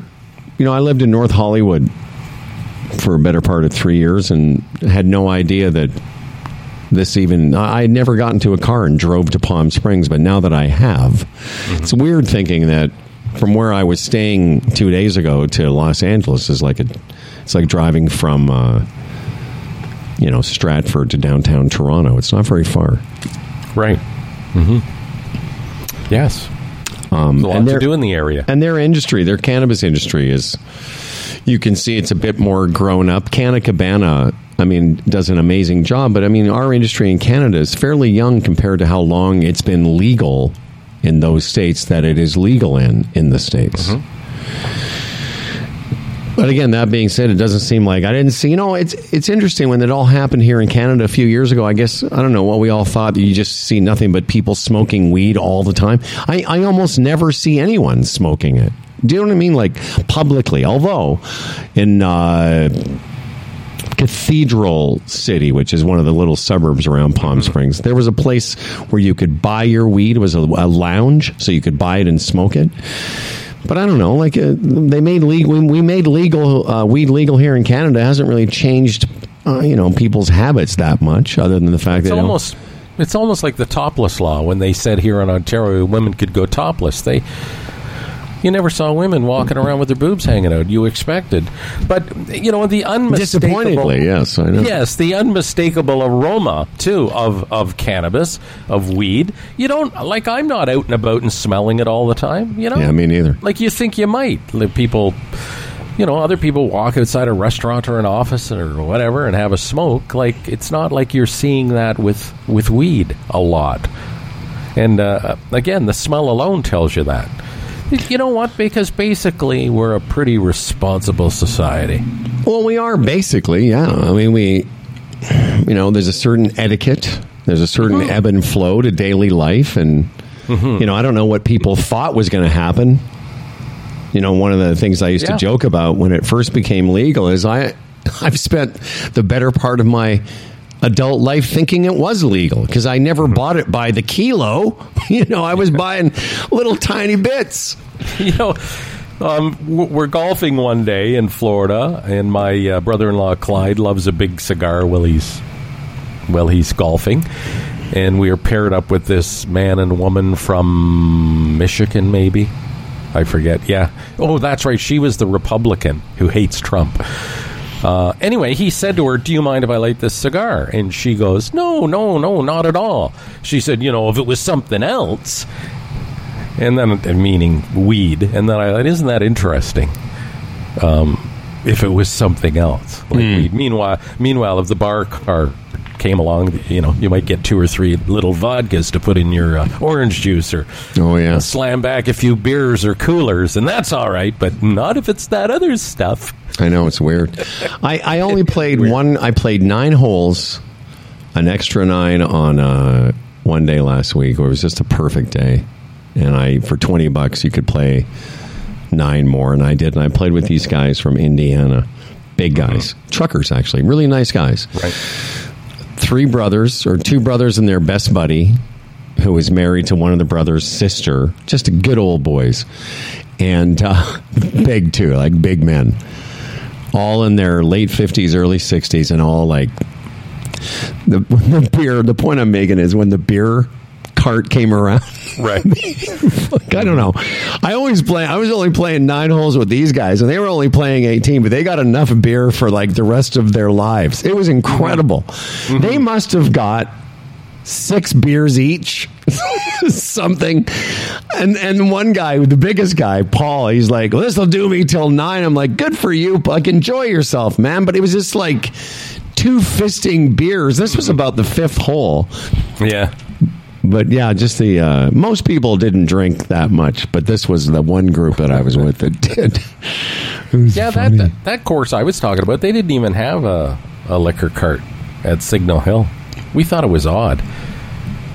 They didn't have this mobile thing, but again, It was mostly seniors. Yeah, well, maybe that's it. Yeah. Yeah, most of the people I played with were people of our age, and the cart would come around, and most people get like a power bar or something. Very few people were ordering. These guys ordered 15 beer. You want anything, Howard? I'm like, no, I'm good. I'm good, guys. All right. Well, we've got a couple minutes before Tim from Health Gauge. Yeah, I've been watching Game of Thrones. I watched this series, and I forgot to bring it up with Bill, called Tinder Swindler, which was very interesting. Yes. Maybe you've heard of it. It's about a guy that basically has become famous for swindling women out of their money. I haven't really been watching, and I'm going to be honest, I haven't watched all that much war coverage. I've read a lot about it, but I haven't, and I've watched some CNN stuff, but I'm not, and this is what I was going to get to. Are you, like, every night turning it on to see, the latest update? Oh, yeah, for a while. Yeah. Not long, because I went to bed early as well. Plus, it's just downright depressing. Exactly. It's just like how one man, one maniac, can do that to so many. Have us all on edge. One guy sitting in a room, a fucking disgusting little scumbag coward sitting in a room, can do this to the rest of us. And what he's doing to the people, like slaughtering the civilians and the kids and the hospitals, it's something else. And then again, to know there's people that think, hey, maybe that's okay, because you know what he represents is sort of what I'm into. Yeah, it'll be interesting. I haven't spoken to anyone who thinks that way, but no, they're out there. Yeah, I mean, it's interesting about Fox. Fox really changed their tune. I think we talked about this before we took our little break there, but I would have loved to take a screen cap of the day before the war started. And then how Fox is playing it now. And to your point with Bill Brio, I mean, CNN always plays everything, at least to give the impression that they're a news organization. Yes. Well, I don't want to get into how biased or not they are, but Fox doesn't really give you the impression anymore, or at least until recently, that they are a news organization. They're more of a propaganda organization. But even Fox, and I was watching some stuff this morning, even they have turned more serious through the coverage of this. Yeah. What has the absolutely. CTV and CBC coverage been like? Just the same way, just showing all the disturbing things that are taking place, and the frustration of it all, that you just sort of feel helpless, but you understand it. It's like today you want to go in and just help those people, but there are so many tentacles, so many things that have to be considered that it's not that easy. So what do you refer to this no-fly zone? What do you think is could possibly trigger something cataclysmic? Well, they're saying that no-fly zone. So if NATO recognized a no-fly zone, then they would engage. Be at war. They would engage Soviet planes above Ukraine, and that means war, which means World War III, which means escalation, which means the next step, and on and on and on. And what they worry about is Putin. Like, is he at a point now, like a lot of people say they've noticed over the past several months, he's disturbed. Is he at the point where he would just think, get a charge at taking the whole world out? Yeah, I see. That's where I have some hope around this, is that the pressures being put on by the West at every level. And the thing I was watching just when you came on this morning was talking about the Russian airline industry. Yeah. There's so much pressure to not end, not just the world, but there's a lot of pressure within Russia. The oligarchs, the wealthiest, the infrastructure of the wealthiest people of Russia. I think that's actually the irony of all this, is that the richest Russians are going to be the ones to put the most pressure on Putin to not screw things up, because, it sounds simplistic, but they're the ones that are being affected immediately by having all their assets frozen around the world. And there's been incidents in history, and I can't name them off the top of my head, where second or third in command takes out the guy at the top. Like, it's like, okay, I'm Russian, and I'm sort of into this, and I can see you want to rebuild the Soviet Union, but this is too much. Yeah, exactly. We got to kill this guy. And maybe that'll happen. I also, But I think the pressure to that, that's kind of my point. The pressure to put on those people from people below them, that there's a lot of pressure being brought to bear in a way that wasn't available to people back in the 30s and 40s, because there's worldwide pressure now. And, Putin has a wife, and he has 2 grown daughters. Like, what do they think? No, I know. Well, what part do they play? Like, is his wife, what wives are like? Is his wife watching that and not saying, Vladimir, what are you doing, you prick? Or the daughters. They're of an age, you'd think, where they'd be of a different mindset, where they'd say, Dad, why are you being such an asshole? Yeah. Yeah, I don't think Mrs. Putin's going, Vladimir, why are you being such a dick? I don't think she talks to him the way Doll and Rachel talk to us. What's wrong with you? And what bothers me, he's safe, and you can bet that his kids and his grandchildren, they're all safe. And I bet you he'll put his grandchildren on his knee today and stroke their little heads and love them. Yet meanwhile, he's ordering the slaughter. Like, I saw a thing yesterday on the news. An 18-month-old kid took shrapnel and died. Like, he doesn't care about that. Like, who are these monsters? But down through time, they pop up every so often. And this is ours. Well, every so often. But this has been, why are we even surprised? Why, we're at war with Ukraine. This has been going on. He has been doing what he's been doing for a really long time. But most of us, the majority of us, we don't really have our heads in the game every day until it's so big. Again, I was looking at the last 24 months since we came back from our vacation 2 years ago, and all the things that have gone on, including this now. There is a fatigue. There's a worldwide caring fatigue, and this is just another thing that's going to add stress. I mean, you talk about stress in our kids. There's stress in all of us. I feel it. I feel like we've changed. I feel like there's been a big change You don't feel settled. Yeah, exactly. There's a feeling of being constantly unsettled where you just want a few. That's why I was sort of getting at. You think that, okay, the pandemic is easing. Now the trucker convoy's behind us for now. But wait a second. We got to watch the news and see if we're still, if I've got any money left. All our savings are gone, etc., etc. It's it's extremely unsettling. Yeah. And what I said at the beginning of the show, what unsettles me a lot is the evil around us. You don't realize how much people buy into their weird philosophies and weird ideologies, and it's like, hey, it's out there. Yeah, and and why is it always tied into religion? Why? Yeah, like it's something. Yeah. But I mean, you think of your daughters. I think of my kids and my grandchildren. It's like, what happens if it escalates and all of a sudden we're all threatened? How do you deal with that? I have no idea. Got problems now. Oh yeah. Well, I'll tell you how. You know who's got a global perspective, and I mentioned this earlier. Is this guy? Look at him. Tim. The guy's. He's from Moose Jaw. I'm not sure if people realize that. He lived in Edmonton. Also lived in Florida.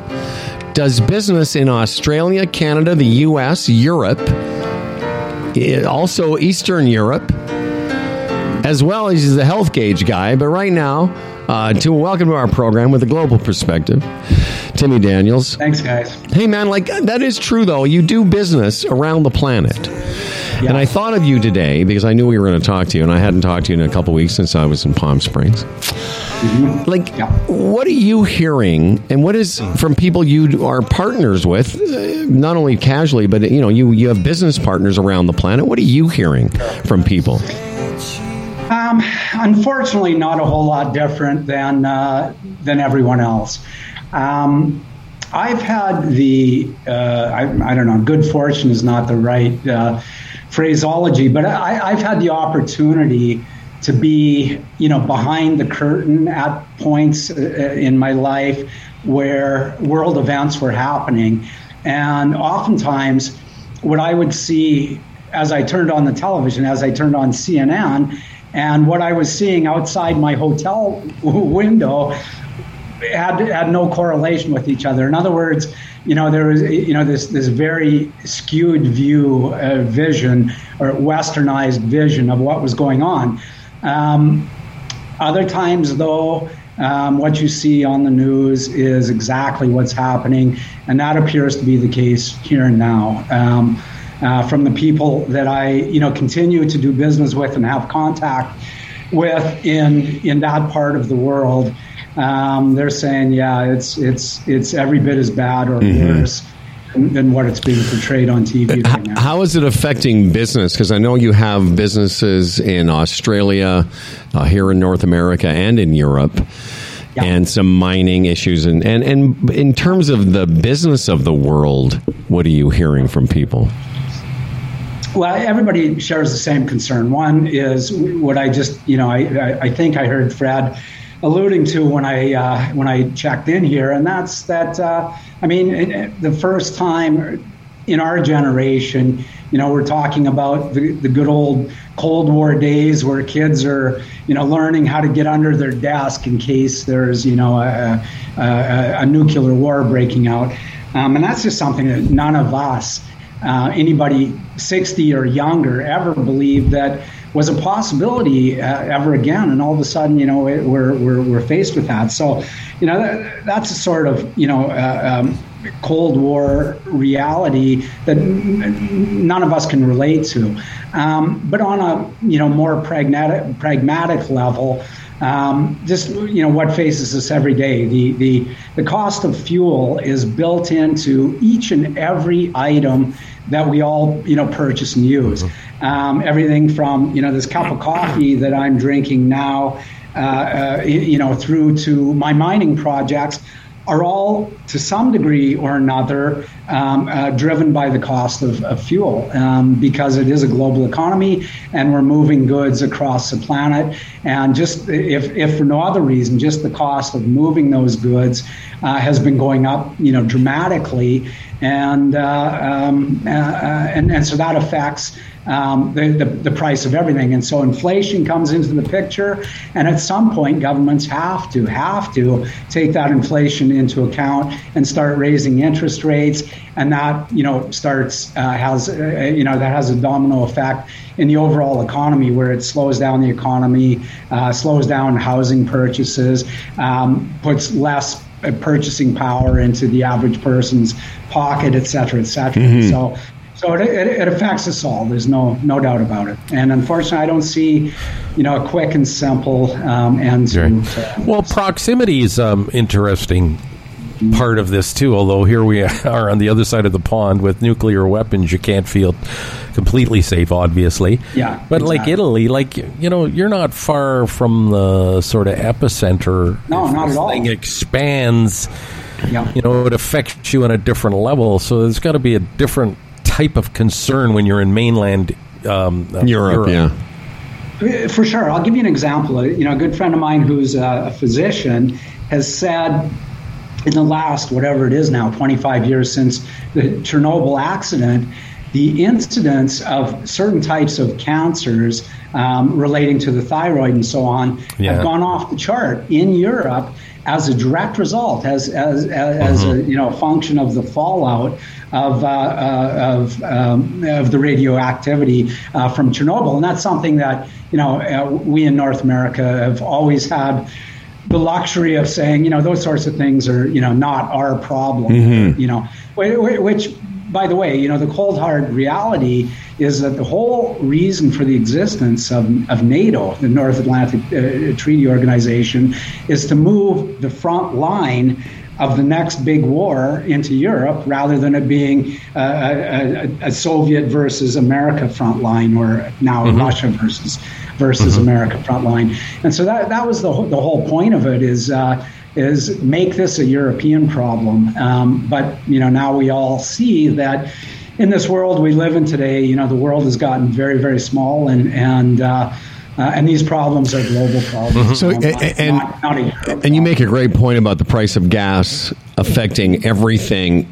Even if you don't think it does, it will. We were talking earlier about the price of gas in California and the price of gas in Florida, but it's Freddie, there's somebody sent us a note that in Vancouver they're just paying $2 per liter.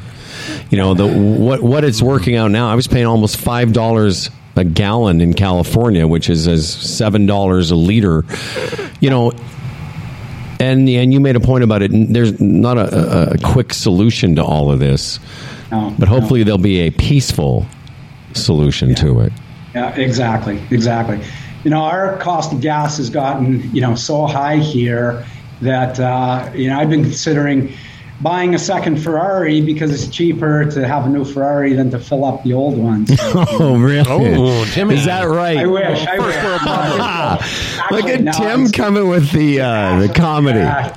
It's the other extreme. It's now I can't afford to fill up my golf cart. So, kids, it's time to get out and push again. That's right. I'll tell you what we can afford. Before we let you go, because I did want to get your perspective. But of course, one of the reasons Tim's here is to talk about the Health Gauge watch, which, as we know, the sale's over, but you can still get 15% off with the promo code HumbleFredHG. And I don't know what we can say that we haven't told people already, except now is a great time with your stress levels to make sure you monitor your own health. Yeah, beyond a doubt. If I have 30 seconds, I want to of course you do.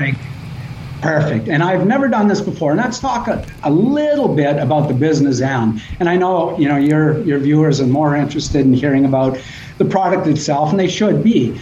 But there is one piece on the business end, that recent development that has some direct relevance to your viewers who might be interested in the watch. And that's that back in January, we were issued a patent by the U.S. Patent Office covering this technology. So we now are the only wearable solution in the world, the only health wearable solution that has been patented by the U.S. Patent Office for the use of aggregating biomedical data out of the human body for the purpose of monitoring and analyzing that data and coming up with better health solutions. And so it's a fancy way of saying this ain't no Tonka toy.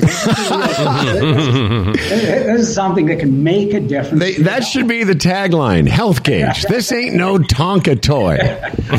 Or did you have, when I was a kid, my favorite, I was a big deal, I had the Hot Wheels. Yes, of course. And the Hot Wheels with the orange track. Yeah. This ain't no Tonka or Hot Wheels. Listen, man, congratulations to you. Healthgauge.com is where you find out more. And thanks for providing a better perspective this morning. I do appreciate it, man. Okay, guys. Take care. Good to see you, bud. I'll send you a note. We should catch up in the next week or so. I want to share some Moose Jaw stuff with you. Please do. I'm here. All right, man. Timmy Daniels there in Florence, Italy. Okay, cheers. Yeah, man. Yeah, it's interesting. He's talking about how interconnected we all are and how, it's easy for us to go, well, we're fine, here in North America, but, a lot of things are going to affect us. That's an interesting spin, too. The whole idea of NATO is put the front line over there, not here. Yeah. Interesting. Very.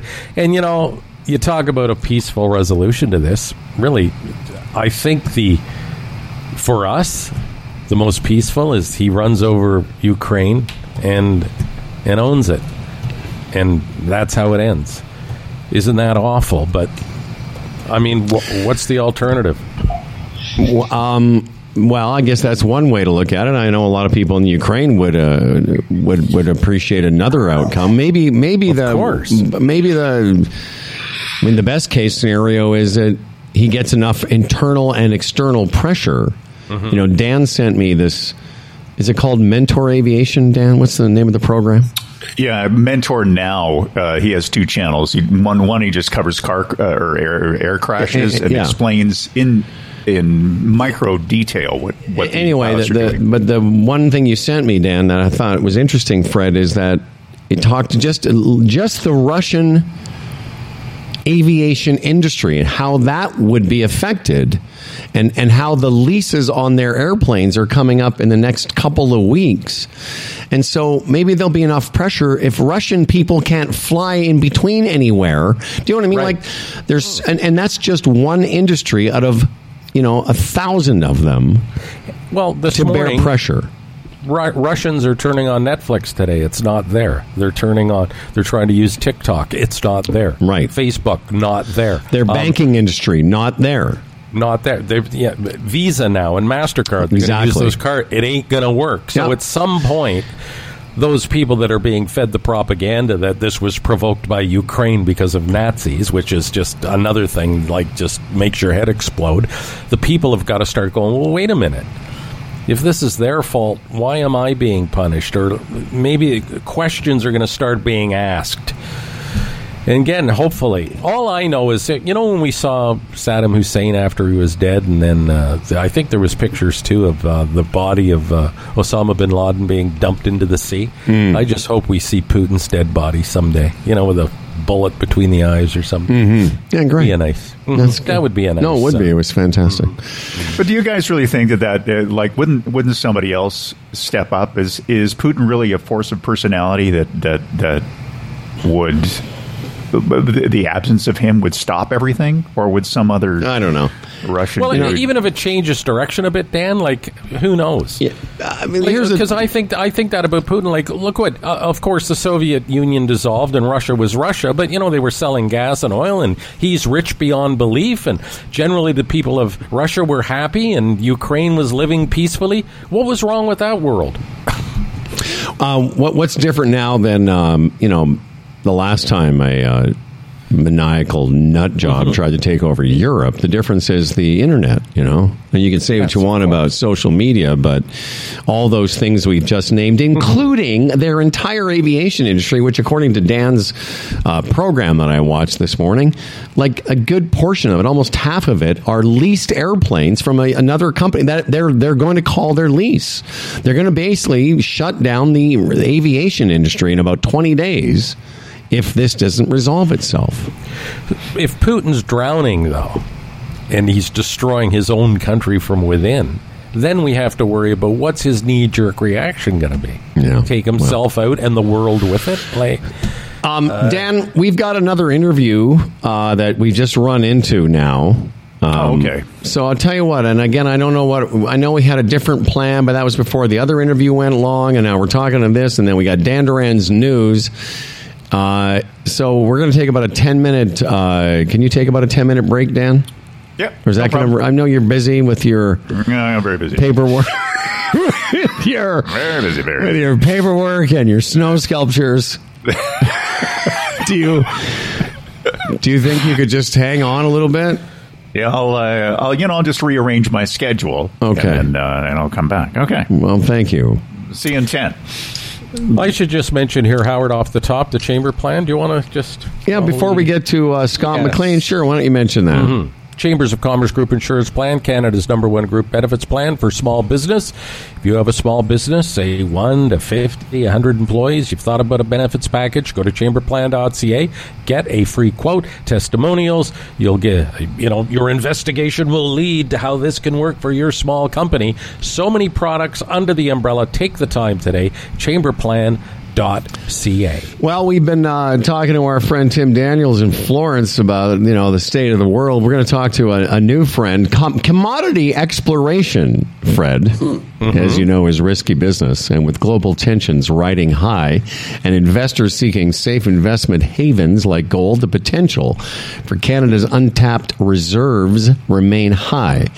And that is where our next guest comes in. He is the Chief Executive Officer of Transition Metals, a project generator that takes the risk out of exploration for gold and other commodities like copper and platinum. That's a lot of grown-up stuff. And our guest is Scott McLean. Hey, Scott, how are you? Good morning. How are you doing? We're fantastic. I mean, you're on the Humble and Fred show, so things are working out pretty well for you. Oh, thank you. Yeah. Well, thanks for inviting me. It's great to be here. Well, thank you. We Googled Transition Metals, and a list of metals came up. Do you explore for all of those, and where did the name come from? Well, not really. There's about 36 transition metals on the periodic table, if you remember your grade 11 chemistry. I do not. And those include many of the commodities that we explore for, like gold, nickel, copper, platinum, and palladium, for example, that you mentioned in your intro. So it's a fitting name for us. We're a multi-commodity project generator, as you described. We look for a number of different opportunities in different commodity bases, and that is a rather fitting name in that circumstance. Well, tell me, you just mentioned something. A project generator. What exactly does that mean? Well, we generate projects. So essentially, as you mentioned also in your intro, the junior mining business is a pretty risky business. And in fact, about 1 in 1,000 sort of new greenfields targets will become profitable mines, and probably 1 in over 3,000 will actually become a significant mine. So, but we like the business because we're given the opportunity to discover new ore bodies. And by doing that, we're providing to society, we're creating jobs, we're turning rock into currency. It's value added. And it's a with high risk comes high reward. Yeah, of course. So what we, most of these junior companies, most of them that you invest in run a traditional junior model. So they have 1 or 2 projects. They finance those projects by raising money, issuing equity in the company, and they create a huge rate of equity dilution, shareholders' equity dilution. So a traditional junior, if they're successful in the 1 in 1,000 kind of odds, they'll have a single discovery that their shareholders will be diluted significantly out of. Mm-hmm. What we tend to do is we have multiple projects, and rather than funding those by raising money and issuing equity, we sell interest in the projects. We bring in partners to help us with it, buy interest in the project, advance the projects, and mitigate that risk for us. So we have lots of different irons in the fire, lots of opportunities for our shareholders to be involved in discovery, right. And we mitigate that risk by bringing partners in and right. minimizing that shareholders' dilution. Understood. Now, all the projects focused in Canada, a few months ago, investors may have not been able to be focused on that exactly. How is Canada's stability compared to other areas?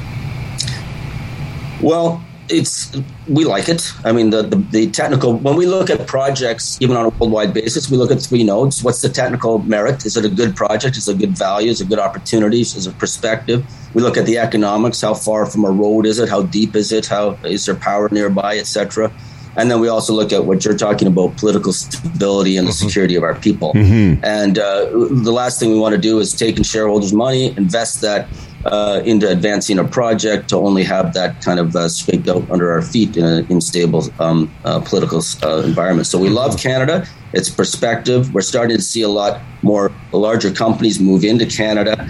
And but we do see the playing field changing a little bit. So we're involved a lot more in the planning stage with a lot of the social elements, which is really kind of a worldwide kind of phenomena or change in the way we do our business. Well, Fred asked you about investment here in the country, but given what's going on around the world and how interconnected we all are, do you guys does Transition Metals invest outside of Canada?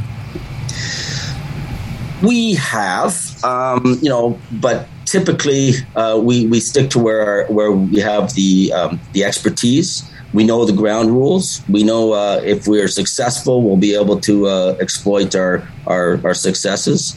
And we do have looked at other countries on a project by project basis.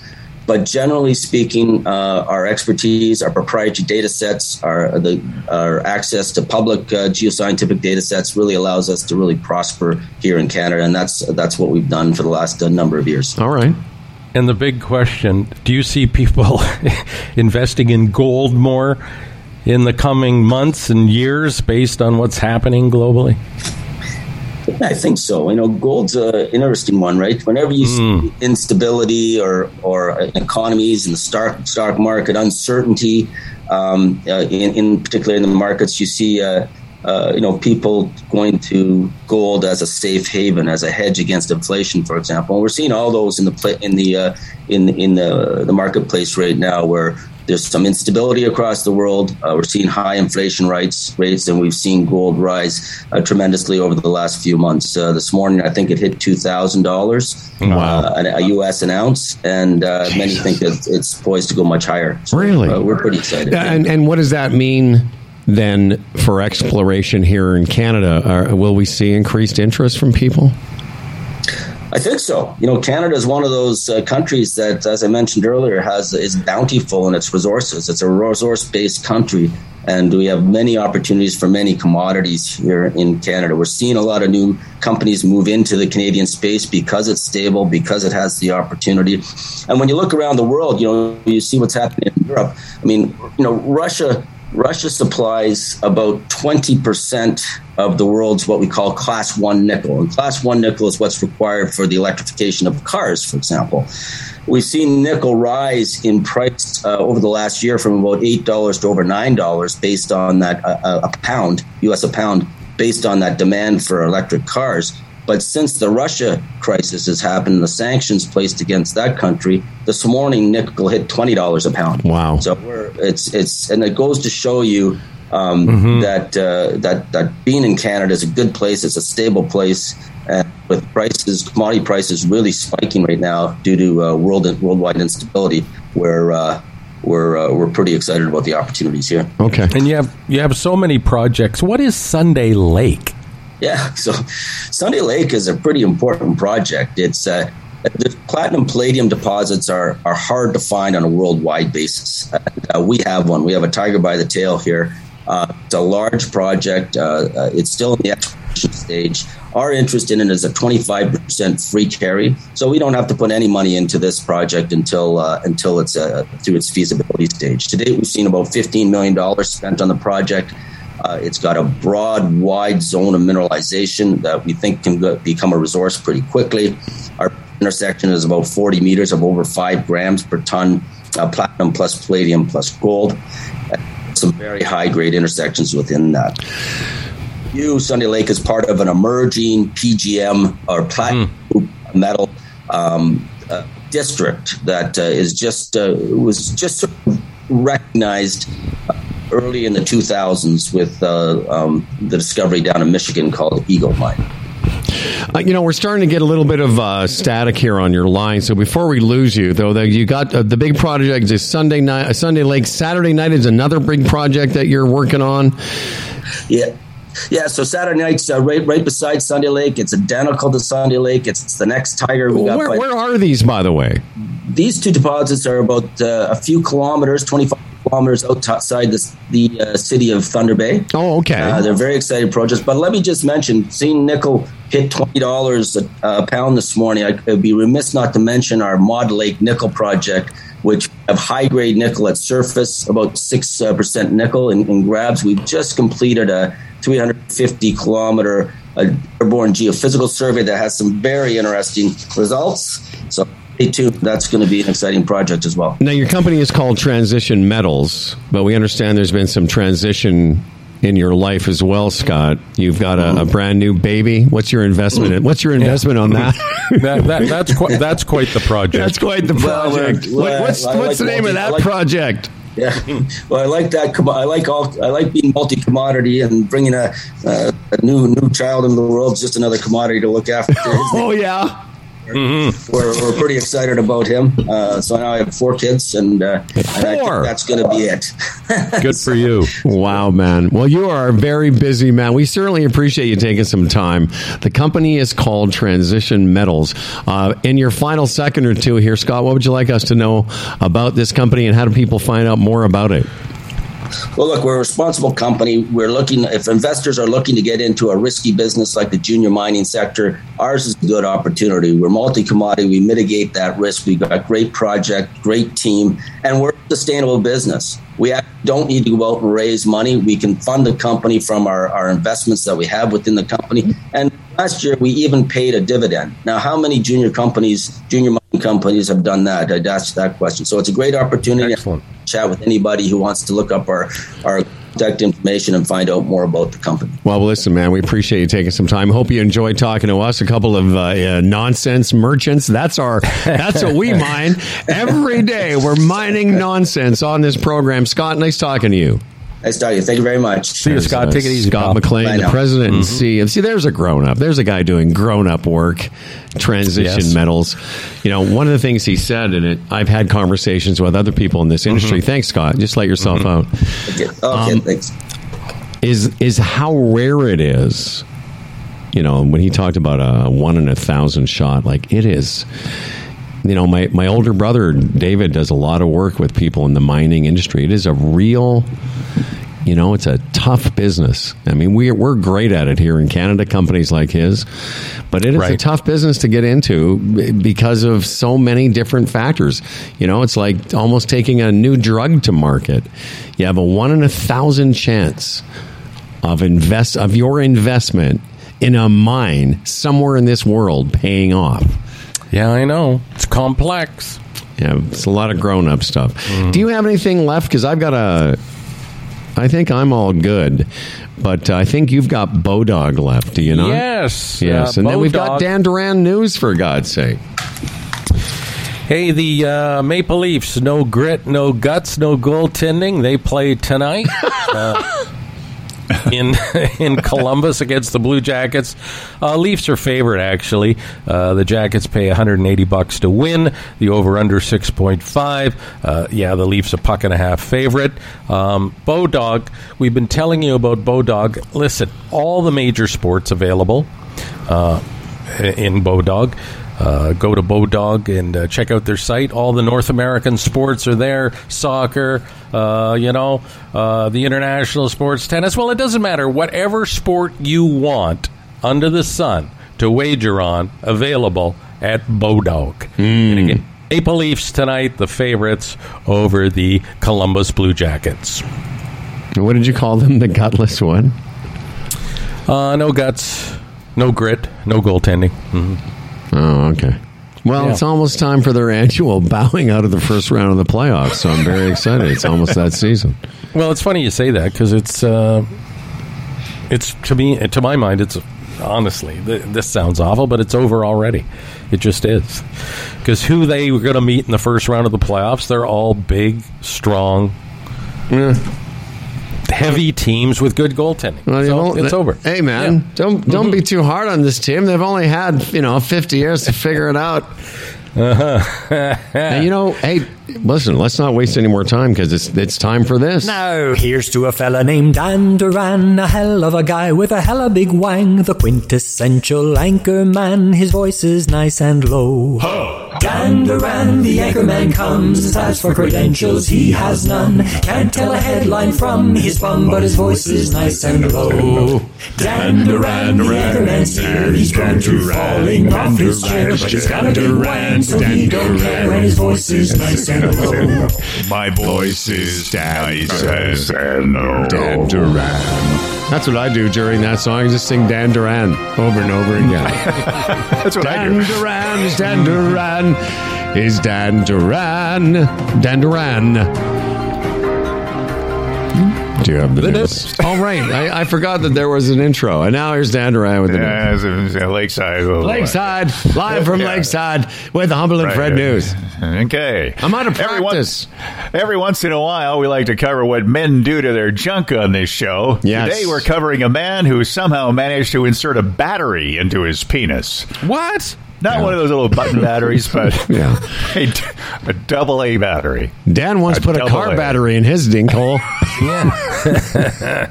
He not only put a double-A battery into his b-hole, he left it there for 24 hours before going to hospital. Yeah. So dude, this happened in Iran, I guess. So he went into a hospital, told doctors that the battery was giving him... it's like... reoccurrence of obstructive and irritating urinary symptoms, including decreased urinary force. He also said that it burned every time he tried to go pee. Imagine that. Yeah, what does that feel like? Yeah. It must have not have been the first time that he had done this, because x-rays showed severe and progressive scarring to his urethra, and doctors there assumed that scar buildup had maybe triggered the battery's chemicals in some way. Did I not read in that story as well that they had to take the battery out through another area? They had to open up his perineum or something? Yes, they did. Yeah, they didn't just pull it out the hole, Fred. They had to bring it in through his down under there or whatever. Yeah. All the things going on in the world, that makes news. And it getting good attention because of the nature of the story. But just really think it, at the end of the day, it's like battery in the guy's peck. What we're talking about. I mean, yeah, you can see that. Well, then that's all from the Ukraine. In other news, a battery is up a man's pee hole in Iran. I can't even, there must have been... Well, it must have been a gradual thing, because I can't even imagine. The width of a double-A battery is, half an inch or so? I don't know. Yeah. I'd have to use a AAA. Did you hear my joke about Dan putting a car battery in his dink hole? Yeah, that was a good one. That was a few minutes ago. I think, there's a whole group, category of people that put things in their pee holes for pleasure. I don't think most of us can relate to, because I've just come off 6 weeks of stinging. How's that going? Pretty good, actually. It's all seems to be better now, but I don't know where does that... you're sitting around, you're thinking, I've tried everything. I've tried everything else. And then you think, well, I wonder what it would feel like if I put a battery in here. Battery's not entry level. Well, no, exactly. It starts with what? The top of a pen? Do you just start with your finger? But where does it begin where you think, I'm not getting enough pleasure from this thing. I need to up my game a bit. What could I do to make this work? Yeah, I don't know, man. And as I say, it's you know what? It's water cooler talk all around the world today. Yeah. Good for him. By the way, going back to what you were talking about earlier about Putin, I believe that he has a gymnast that is his lover, perhaps wife. He's got some side action. as well. I Well, guess. no, he's divorced from his wife. Oh, okay. With two older kids, and then somewhere along the line, in Switzerland, he stowed away his his lover, perhaps wife, with 4 kids. Perhaps that are his. They say that because he doesn't confirm anything. So, and what about all those shots of him sitting at the long table by himself? Like, this is what we're dealing with, people. Well, they say part of that's COVID, but like a lot of those leaders, he's become very paranoid. He doesn't trust anyone around. Like him. a lot of them, yeah. Great way to live, eh? Yeah. Like, just I thought he's worth billions. Like $200 billion is what I read.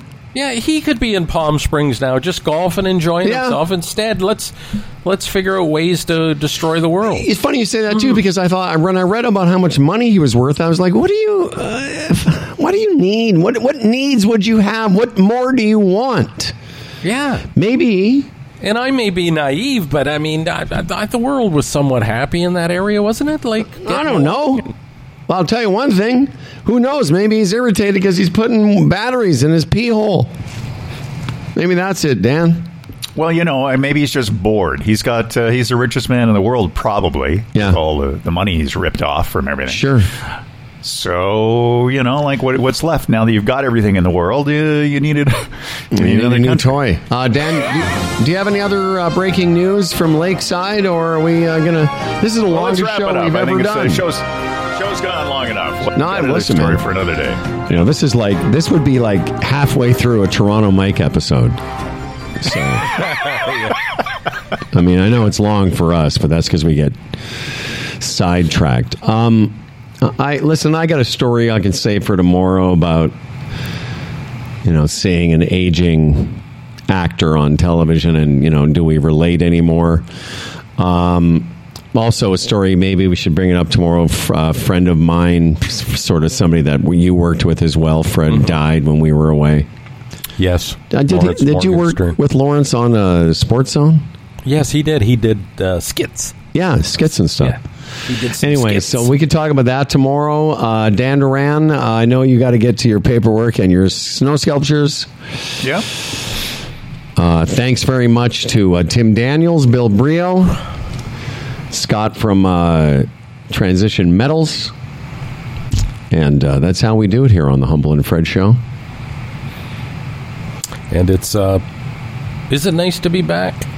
Or what does that even mean in this new world of being able to do the show from anywhere? Is anything nice? Is that what you're asking? Is it nice to be like the default? Oh, nice to be back. What do you mean it's nice to be back? No. I don't think. And then, that's the weird thing. We could have done this from anywhere this morning. We could have done this from Kyiv. No one. Yeah, we should. That's right. You and I, Humble and Fred. From the Ukraine. That's another one of those things. It was always Kiev. I think we mentioned this. I said this to you the other day. Before. What's this Kyiv? Because Kyiv is how they pronounce it. Well, no, that's how Ukrainians pronounce it. I said Ukrainians. That's what I meant. Ukrainians pronounce it Kyiv. Well, why didn't we care about that years ago? I don't know. Pronounce it Kiev. But I brought that up a couple of weeks ago. We've been calling it Kiev forever, and now we're calling it Kyiv. I'm trying to say it's more of an ethnic thing. Yes. Or it's more, the Russians call it Kiev. And so we're not calling it Kiev anymore. Call it Kiev. Oh, leave it to the ethnics to complicate things. Here's another question. So let's say this thing, hopefully, cross your fingers, whatever, ends peacefully. What? Yeah, what is Are we supposed to hate the Russians? Yeah. Are we against the Russians now? I don't, I know Russians. They seem fine. Are we not supposed to like Russians now? No. No, I see what you're saying. No, individually, like anything else in life, you have to judge the person for who they are. I get exactly. It. Like, I'm not happy with the Chinese, like, as a country and what they do either. But Chinese people, yes, each individual has to be given. Yes. It's like you can hate the Chinese, but you can love Chinese food. Yes, like that, especially egg foo young. What the hell? Yes, especially that. Why don't you list all your favorite Chinese dishes now? Ooh, especially pot stickers. Let me, just before we go. We're never going. Why bother? Alexander Ovechkin of the Washington Capitals. Big buddies with Putin. He actually was an advocate for the last takeover, somehow got into a position where he understood what the president was doing.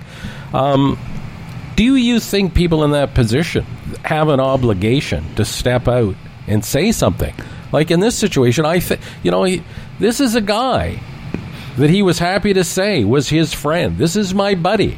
He goes to stuff in the summer and to events, and he stands there with the president like they're old chums. Well, your chum is now slaughtering people. What do you got to say, buddy? I don't know. I don't have an answer for that, Fred. There's also there may be ramifications back home, right? Yeah, well, exactly. You can't say. Ovechkin can't say. Great point, Dan. Ovechkin can't say anything. He's got family and friends in Russia who will all be killed. Yeah. Well, I've heard a theory on that too, that he wouldn't because it's too high profile.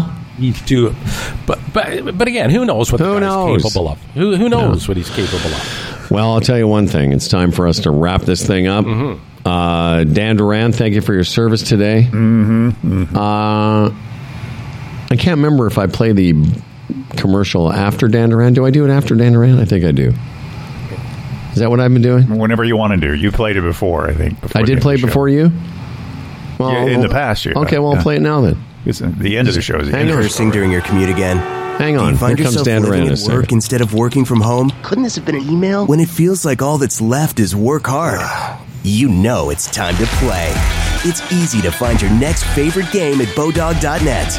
Play free casino games, get poker tips, and check out the latest sports odds. Visit Bodog.net today. #MakeAPlay. All right. Thanks to everyone. And this episode... we'll see you tomorrow. Sorry, you go ahead now. All right. Okay, here we go. You done? I don't know. Okay. This episode of Humble and Fred was brought to you by GigSky, the Retirement Sherpa, the Chambers Plan, Bodog, Health Gauge, Canna Cabana, and GoDaddy. For Humble and Fred, I'm Dan Duran.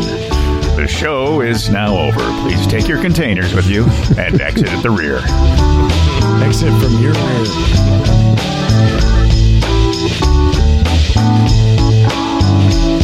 There's a destination a little up the road from the habitations of the towns we know. A place we saw the lights turn low, the jigsaw jazz and the get fresh flow. Pulling out jobs and jamboree handouts, 2 turntables and a microphone. Bottles and cans, or just clap your hands, or just clap your hands. Where's that?